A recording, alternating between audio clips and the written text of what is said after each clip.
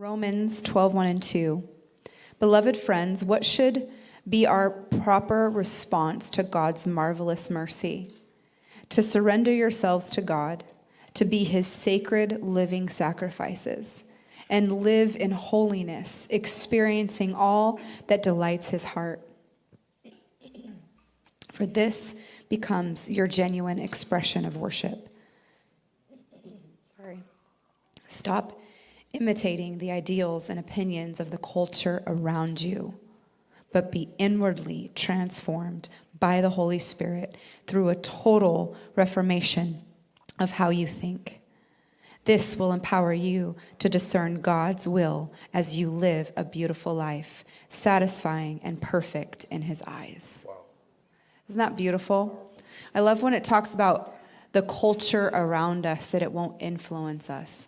I think the world has all this different culture, and whether we want to believe it or not, we are affected and infected sometimes by the culture because of what we open our heart to, what we open our eyes to, what we allow ourselves to be influenced by. And sometimes we think it's good, but it's not necessarily from the Lord. Like, if it's not leading us into freedom, if it's not leading us into liberty, into this holy life that we're supposed to live with each other, then it's bondage.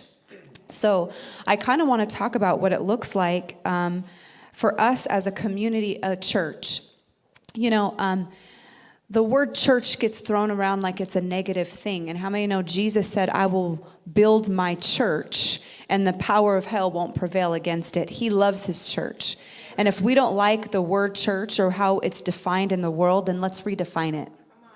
Let's change our perspective of what it looks like, because church, the word church is the living body of Christ. It's the people of God. It's you and it's me. And so if that word church has a negative connotation, let's change it. And so as a community, as a church body, as a family, as an organization, as this organism, not organization, this organism of life, how do we create a culture of honor that pleases the Lord? And so that's what I want to talk about this morning. How do we create a culture like that? Because it's not just leaders. It's not just the people that are on a platform. It's every single person in this community. We create the culture. We create the culture of this community. And so how do we take that mandate on for us as we're transitioning and growing as a church body? And so the first question I wanted to ask you is, what do you believe the church should look like that makes us set apart from the world's culture? Well, I'll just say this. What you just said is very profound. Like, how do we define church? I think that's a perfect example of how we can be separate from the world. A lot of times in the church, we find ourselves, because we're broken, because we're imperfect, because maybe we're critical of ourselves, sometimes it's bad theology that causes us to be so inward focused that we don't like ourselves, because we don't think God really likes us. Like, he loves us, but he doesn't really like us, right? And there's a lot of reasons why we think that, and it's wrong to think that. Yeah. But if we don't like ourselves, we're not going to really like people. And so the critical spirit sometimes can even manifest in ways where we think we're discerning things, and we're literally just criticizing, and we take a seat in the scornful. Psalms 1 talks about the counsel of the godly. And we sometimes will find ourselves sitting in the seat where we're scorning everything else. And so that's a perfect example. I remember years ago where the Lord taught me to honor the bride. So the church is the people of God, right? We know the church isn't the building. Yep. All right. And we know that the church is one of the root words for our modern day word church is from a German word. It means belongs to the Lord.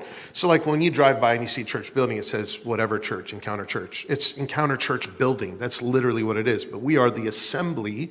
We are the called out ones. We are the people of God. In the Old Testament, God says, I will have a people. That's the church. We are the temple of the Lord. Amen? Amen. But how do we view the church? Well, how does Jesus view the church? Because I think that's a good question. Yeah. And however he views the church, I want to view the church.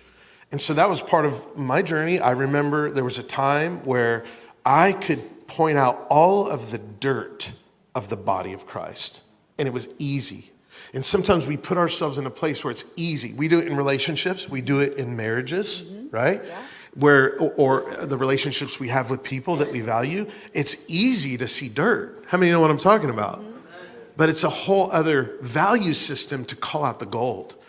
And I remember where I was quoting scriptures and trying to apply it to the bride of Christ. I'm quoting the whore of Babylon in the book of Revelation, and I'm misquoting scripture, and I'm looking at Old Testament temporal examples out of context, and I'm applying it to the modern day church.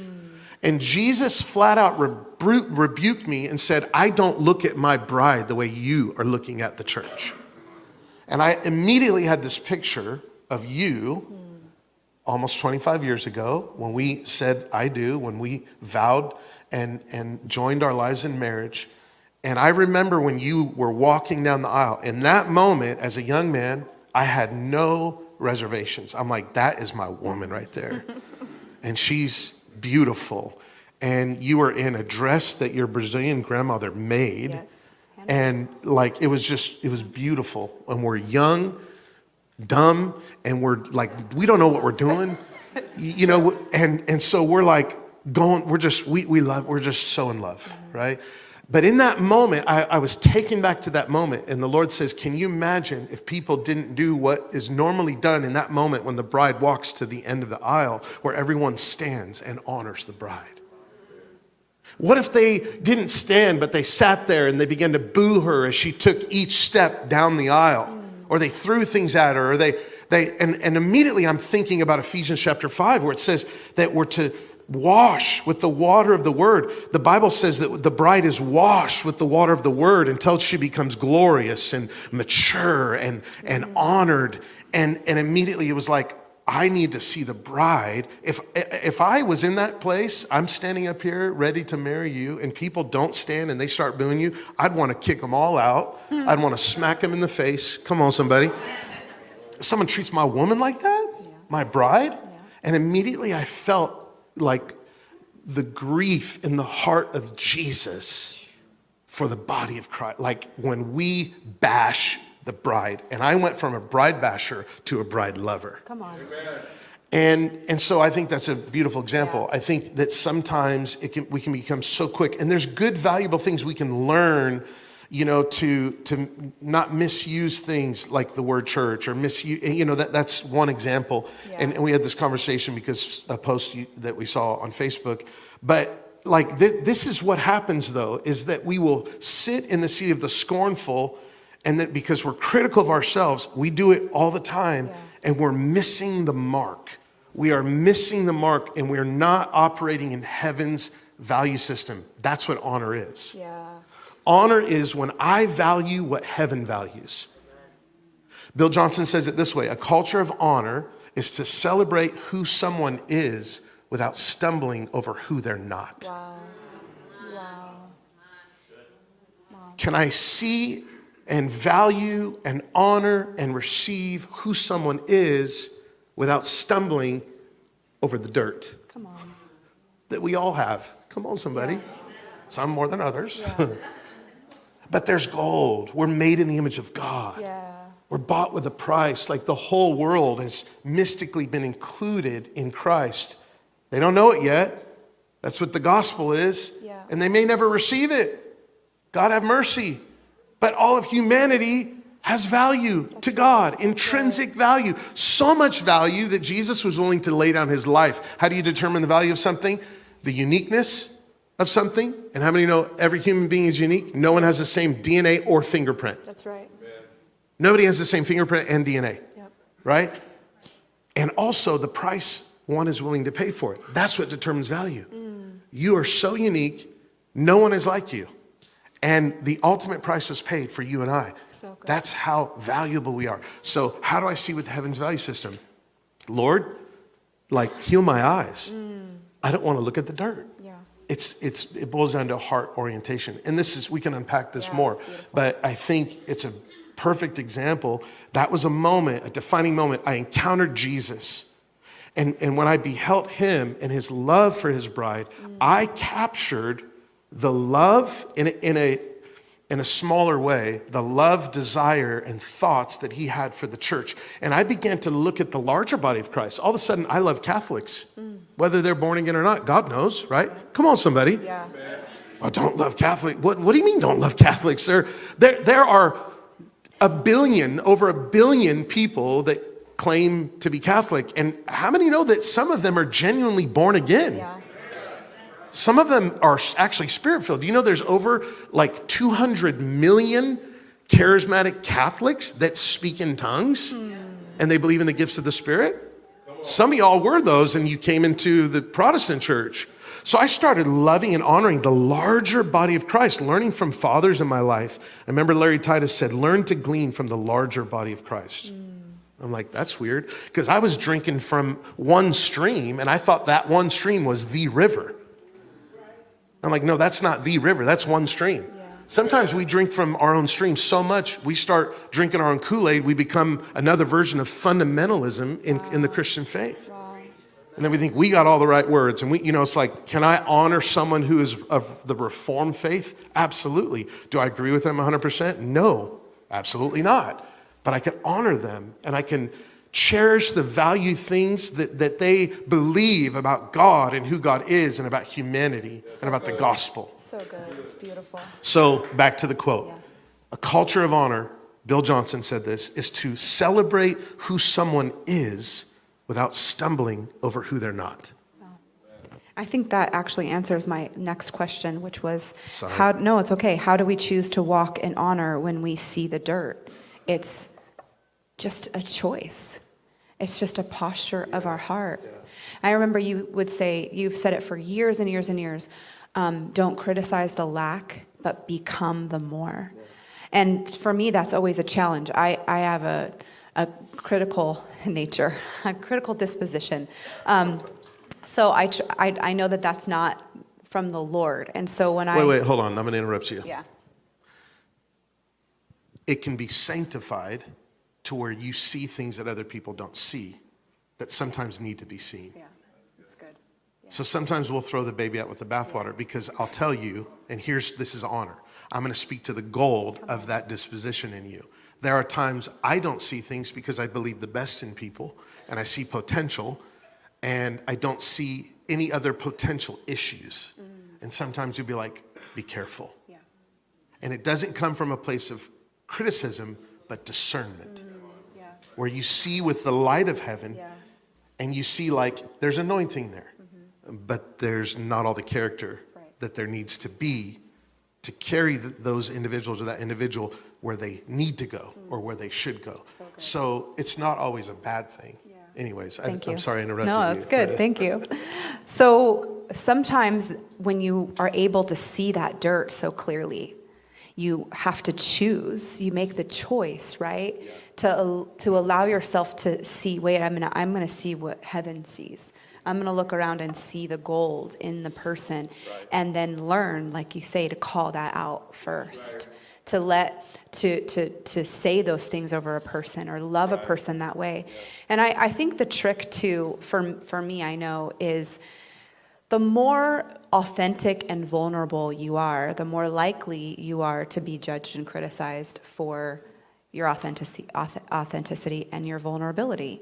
And so for me, as a person that, I like to just be like, hey, what you see is what you get. You don't have to like me. There's a whole lot of other churches where you will like the pastor's wife.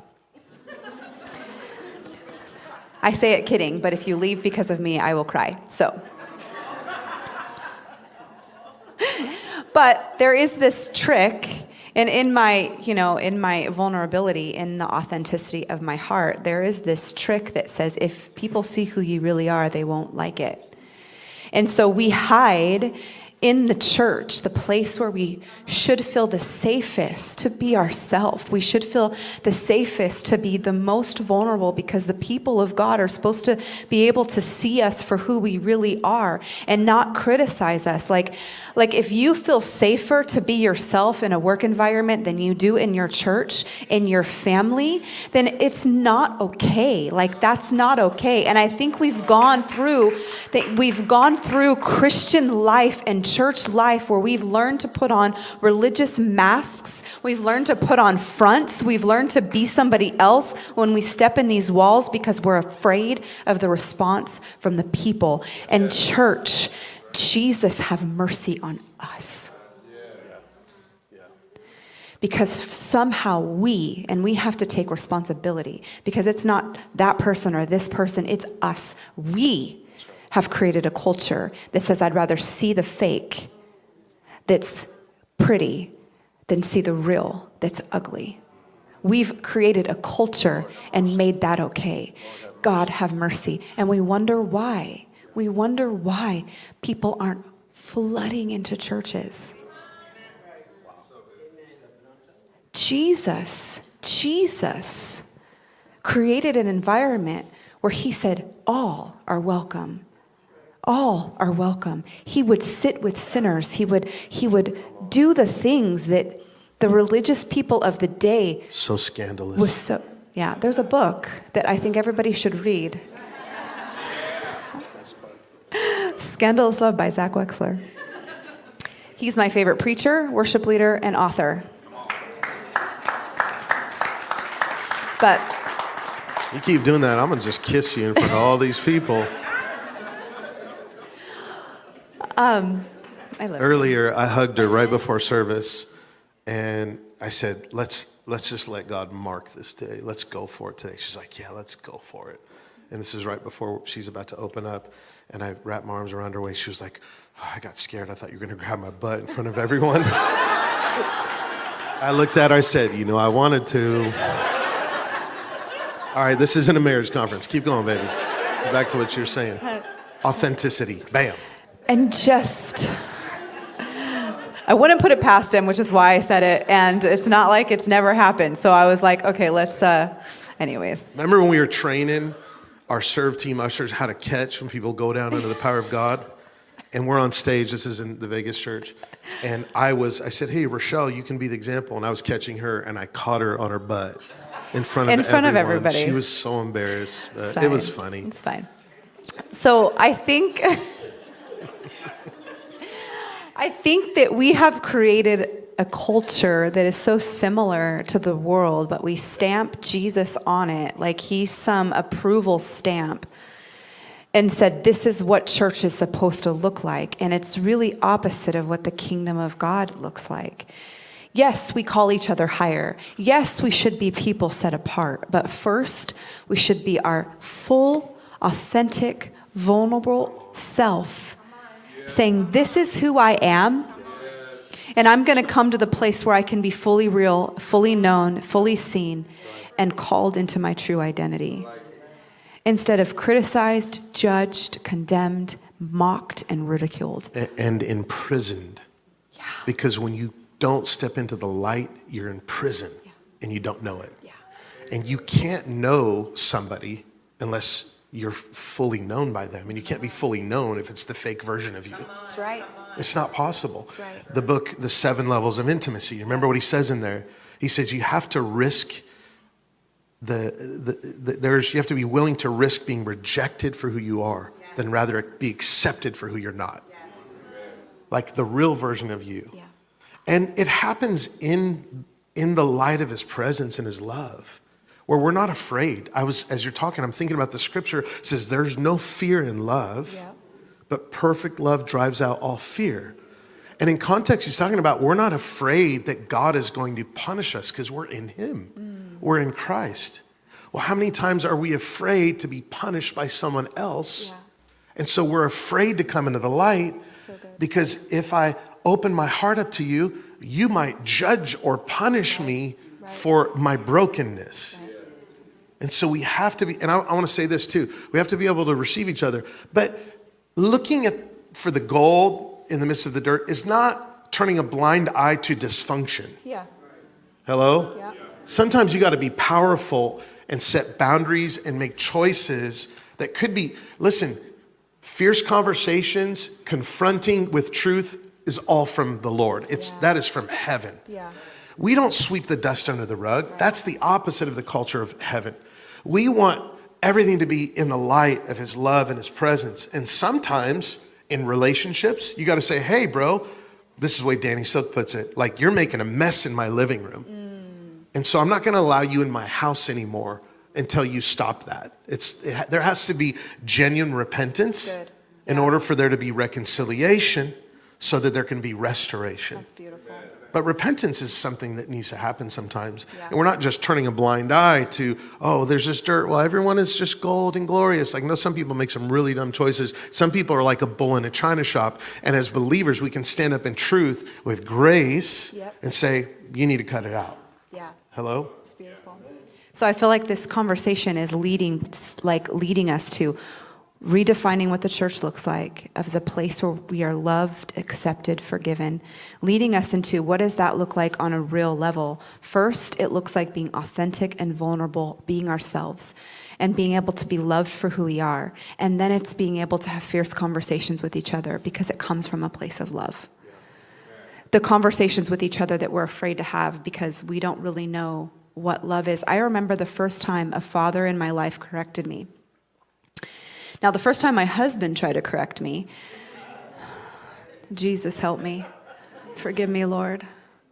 I was like, I didn't have a dad, didn't need a dad, never wanted a dad. You're not my dad. Don't tell me what to do. Like, that was my attitude, right? So then I have a spiritual father in my life, and he says things out of love that's correcting. And I was just like, ouch, but I need it. So let's go. And when you have... When we hold on to this orphan way of thinking, that correction feels like rejection. Yeah. But it's actually protection. It's actually cultivation into life and fruitfulness. It hurts. Right. It's pruning. Yeah. But like when you embrace it and say, okay, Lord, you're in this. Yeah. Even in situations in life where like, this sucks. Yeah. I'm going to just keep it real. Like okay, Lord, how are you going to manifest in the midst of this? And what are you trying to teach me through this moment? Yeah. You know, I think about the way my husband is with our daughters. So because I didn't grow up with the father, I don't understand that kind of love. When we first got married, I never understood it. I didn't understand that protection and correction is a way that a father guides his children into who they're supposed to be. And so I would be afraid of making corrections sometimes with my children. Like, well, I don't want them to not love me. I don't want them to be mad at me. Or I don't want them to turn their hearts away from me. But then watching the way that my husband will say, this is not okay because it's hurting you. And you're not going to do it. And you can be mad at me if you want, but eventually you'll understand that it's for your own good. And when I understood that love that a father has for his kids, it opened up my heart to see that when the father does correct things, when the father does make corrections in my heart, it's beautiful and necessary. And how do we receive correction if we don't come into the light, like Zach said? How do we actually allow things to change us if we don't make that intentional decision to say, I'm going to come into the light and let who I am be known fully, who I am be known without reservations? I want to just jump to something real quick before you move on. The question that you asked was, how do we choose to walk in honor when we see the dirt in people? I'll say this is how it happened for me. But I think in the Lord, in our relationship with him, being in his presence, hearing his word, all of these things, what happens is God teaches us to love. Yeah. That's the bottom line. We can only learn to really love from him, from his heart. And this is the way it's happened with me. And maybe I'll give this to you. Pray this prayer. We'll pray it together. God, teach me to see people through your eyes. I dare you to pray that in the middle of worship. When you are experiencing his presence and his love and we're meeting with God together, pray that prayer and wait. And then when you feel the balm of heaven touching your eyes and you just know, like, okay, open your eyes and look around. Look around at the family of God that's around you. Look around at the people you know and love. Maybe you come to church with your blood family, your spouse, if you're married. When I do that, I look at my spouse in the presence of the Lord. Something happens. I'm telling you, God does it in our heart and it changes our vision. So good. And you see, it's almost like I can look at my wife and I'm like, you're flawless. It doesn't mean that there's not imperfections. Well, of course, with you, there's no imperfections, but Very few. check this out. The other day, we're getting ready for the Zoom at this pastor's fellowship. And I wanted to come to the church because when you Zoom, at least for me, I don't want to look all ratchet and weird in the camera, angles, shadows, right? You got to have the right lighting. And in the right lighting, the flaws disappear. Wow. Wow. So when you come into the right light, you can see with the eyes of heaven, and it's like, I know there's imperfections, but I don't see them. I look around, I'm like, look at my brothers and sisters all over this room. Look at Max. I look at him and I think of the Father's love for him, and Abba is so proud of you. And I'm so honored that you're a part of this family in this house. Like there's a connection that you have to this house because there's a spiritual inheritance. And you felt it the first time you came here in the presence of the Lord. And I look at you and I honor who you are. I celebrate who you are in the light of heaven.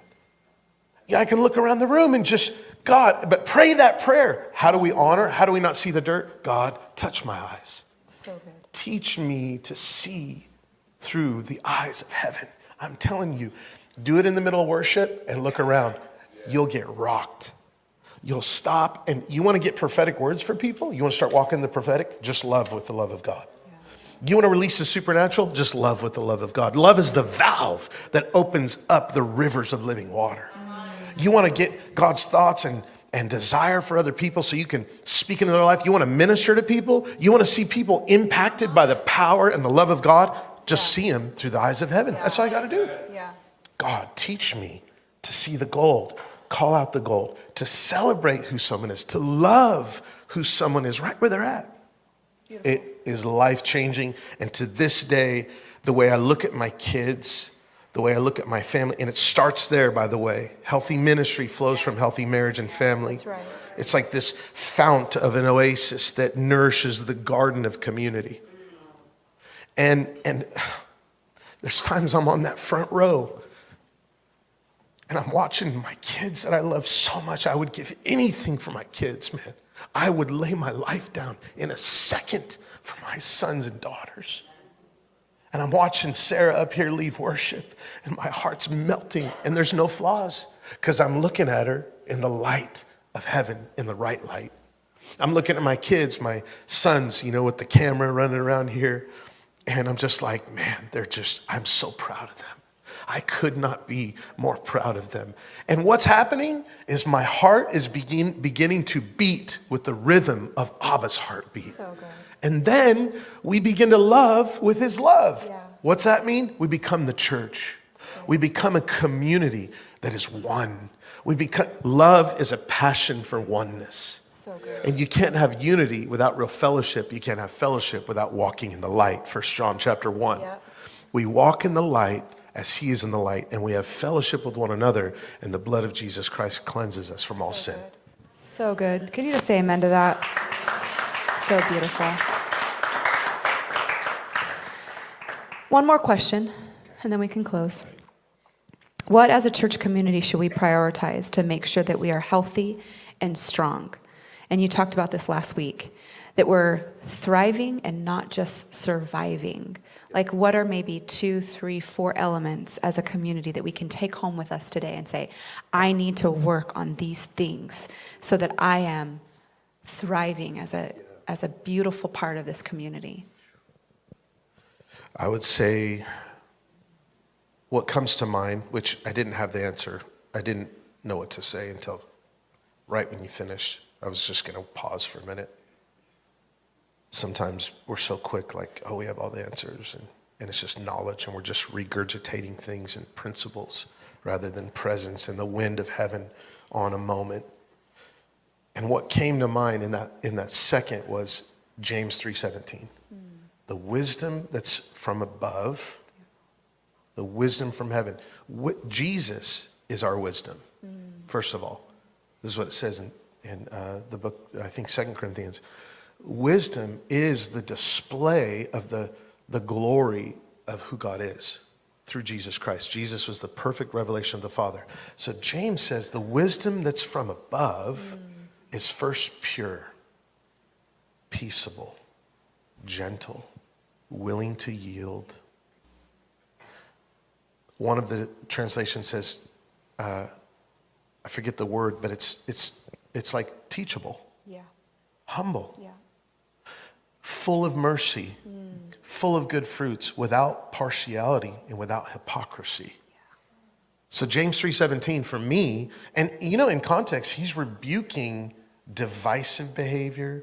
But he says that's not the wisdom. That's earthly, sensual, and demonic. Where there's division, there's self-seeking. You can read, let me just read that one verse. He says this, wherever there's jealousy or selfishness uncovered, you will also find many troubles and every kind of meanness. Hold on, let me just do a little New King James version up in here. Come on, somebody. Sometimes you just got to preach from, all right, let's see, what verse was that? Verse 16. Wherever envy and self-seeking exist. We were talking about this the other day. Let me say this. There is such a difference between holy jealousy and envy. When you are envious of someone, you disdain their breakthrough. When you honor someone's breakthrough, you're celebrating with them what God has done in their life. And no wonder we have so many cultures of unanointed hype. We don't know the difference between anointing, we've lived so long without it, and the actual presence of God. Come on. When there's no wind. It's like, I don't want to do anything without the wind of the Spirit. But remember, we're talking about this at dinner, and I said, there's something really profound about, in my heart, I gauge this in my heart. When I feel like I'm disdaining someone's breakthrough, there's envy in my heart. And I'm like, Lord, I repent. Teach me to be holy, and burning with a jealous fervor, a fervent love that says, I want that breakthrough in my own life. You know what happens when you honor someone's breakthrough? When you honor the anointing or the gift of who someone is, you participate in the grace. It flows to you. When we're jealous and envious, we cut ourselves off from blessing and breakthrough. Come on. And this is what James is talking about. So I'm sorry, let me just keep going here. It says where envy and self-seeking exist, self-promotion. Jesus never promoted himself. Think about that one for a minute. Sometimes false humility is self-promotion. Come on. Has nothing to do with the answer, but it's Free. It's a good word. It's just free. Confusion and every evil thing are there. This is it though. But the wisdom that is from above is pure, peaceable, gentle, willing to yield, full of mercy and good fruits, without partiality and without hypocrisy. One of the terms, what is it? Easy to be entreated. I think the key is to the answer to your question is being teachable and humble, learning to receive. I remember I was a pastor for a few years, and I had this opportunity to have a team a ministry team from Bethel Church in Reading come to our church and minister. It was through a mutual friend. I don't remember how it happened, but we had this whole team that was coming through, and we're like, yeah, come. We'll send out teams on the strip, pray for the sick. We saw healings, and it was incredible. And I remember we had an amazing time. And then this led to a relationship with Jason Chin later on, and God totally ordained that. And then he was a part of our conferences. And what I learned from that church culture is these young people, and they weren't all young. Some of them were in their 40s, 50s, but they would really operate in the Holy Spirit, like effective. And I'm telling you, there was this one lady. This lady would prophesy. When she prophesied, it was like a laser beam. Bzzz, that's the only way I could describe it. Talk about reading someone's mail. It was so accurate and piercing and precise and full of the love of God. It was incredible. And I remember after this whole trip, they came, right? And we feel like, hey, we want to be a church like that loves the presence of God, that celebrates who people are, that reaches people, that sees people saved, healed, delivered, and all of that, right? And we want to walk in the power. We don't want to just preach good sermons. We want to demonstrate the Spirit and the power. And after the whole trip, they said, I remember we're in this building and we're praying, and they look at me and said, all right, Zach, Pastor Zach, we want what you got. Would you pray for us? I'm like, y'all just spent 3 years at Bethel Church. What do you mean you want what I got? Like, we know what you carry in the Lord. We see it. Lay hands on us. And I remember watching them. The way that they received from one another was heavenly. It was like, can I pray for you? And I've seen this. I cannot stand cultures, people that don't know how to receive. I don't like it. And you feel it when you pray over someone, their heart shuts off. When you pray, they fold their arms. That's language. That's body language saying, I'm shutting my heart off right now. You know what we need in the church? Open hearts.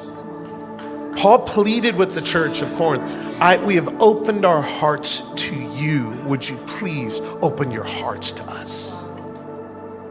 And I remember them, and I walked around and I laid hands on every one of them, and a roar, a fountain came up inside of me. What happens when people draw on the gift that you are, it flows. And I was just like, and they're falling out on this dirty floor, falling out under the power of God. Why? Because they're hungry, teachable, humble, receptive, yielded. We need to learn to receive from one another in humility. And not the been there, done that mentality's got to go, man. This arrogant, I walked in it as a young man who was full of the Holy Spirit, but I thought I knew everything. I went to this Bible study and I was questioning this teacher, and if I could go back in time and be someone that was attending the Bible study, watching myself, I would have punched myself in the face. Think I'm lying. Guess what God did? God had me keep going to that Bible study for 10 years. I submitted, I humbled myself. Being humble means being teachable. I learned from this man of God who was my teacher. His name is Phil Nelson. Changed my life. Every Monday and Friday night from 7 p.m. to 9, sometimes 10, 11, 12, sometimes till 2 in the morning, we would be blasted in the Lord. He would teach for hours, and I surrendered my heart. I submitted, and that's the wisdom of heaven. It's holy. Look at Jesus. He submitted himself to the hands of sinners. Foot washer. It's the lowliness of who God is. We need lowliness in the house of God again. We need humility. There's beauty in that. It's the wisdom from heaven. It's not this haughty spirit. Been there, done that. It's like, no, I can receive from you. I can learn from you because you're a son too. You're a daughter too. We can learn from one another. We can receive from one another. If you don't come here to receive, then don't come here. If you can't receive from people, then something's wrong. Repent. Repent. Turn. That's not heaven's wisdom. Lord, I want to be humble. I want to be teachable. I want to receive. I want to yield. I learned that though it's a long answer. I learned that from that team that came. They were part of this culture where they saw miracle signs and wonders all the time, and worship was just incredible. If you've never been there, the atmosphere of God's presence is just unbelievable. And they're like, we want what you have. I'm like, that just threw me for a loop, man. You know what I learned from that? I didn't get puffed up. Oh, I carry something amazing for this generation. It humbled me to think, wow, how I have to learn how to receive when I think I've got all the goods, I've got all the teaching, I've been to all the conferences, go to church every Sunday. Come on, drink green tea every Sunday. Come on, somebody. Sorry, it's a stupid movie reference. Like I do all the stuff, right? All the spiritual calisthenics. I know I have scripture memorized, but what I don't have is a humble heart. I've been in ministry for years. I remember doing outreaches, and there's hundreds of people, and there's families getting saved. And the Lord flat out rebuked me, and he's like, you just want to look anointed, you don't even love these people. And God had to break my heart for 3 years to weep over my city. And he gave me his heart for people. And then we were commissioned to plant a church. But on the journey, even as church planters, I learned so much. One of the most beautiful things about that culture, they know how to receive from each other. And it's so powerful. James 3:17. Can we stand together? I want us to just, as a church family, as a community, take the mandate from our leader and say, I will choose to be humble. And I will choose to be teachable. And I repent from every bit of pride or presumption in my heart. I repent. We repent. And we choose to lay aside the cares of the world, the culture of the world, the culture that has shaped us to be not the church you've called us to be, God. And we choose, right now we choose. Can you say this with me? I choose to be humble. And I choose to be teachable. Thank you, Lord. Thank you, Jesus. In the Message, James 3:17, real wisdom, God's wisdom, begins with a holy life and is characterized by getting along with each other. It is gentle and reasonable, overflowing with mercy and blessings, not hot one day and cold the next, not two-faced. You can develop a healthy, robust community that lives right with God and enjoys its results only if you do the hard work of getting along with each other, treating each other with dignity and honor. Jesus, forgive us. Let us choose this holy way. Holiness is not about my life separate from everybody else's and me living perfectly alone. No, holiness is the way I love, the way I lift up the people around me. So we choose to walk that way, Lord, to be the church, purified and holy by your blood. Thank you, Jesus. Can we lift our hands to heaven? I just want to speak this over you. I am behind you 100%. I believe in who you are. I believe in the gifts that God has given you. I honor who you are. I honor you, Encounter Church. I honor every single one of you. I celebrate who you are. I want to see you fully alive in God, overflowing with this love and reaching the region, changing the world. I declare you are a world changer. You are a history maker. So receive the heart of God and see with the eyes of heaven so that we can change the world around us. May we be a community that loves so well that we become overflowing with that love as a beautiful fountain of life to the world around us. Can you say amen? How many receive that? Can we celebrate and just say, thank you, Lord? Pray this with me real quick. Say, Lord Jesus, teach me to see with your eyes. In Jesus' name, amen.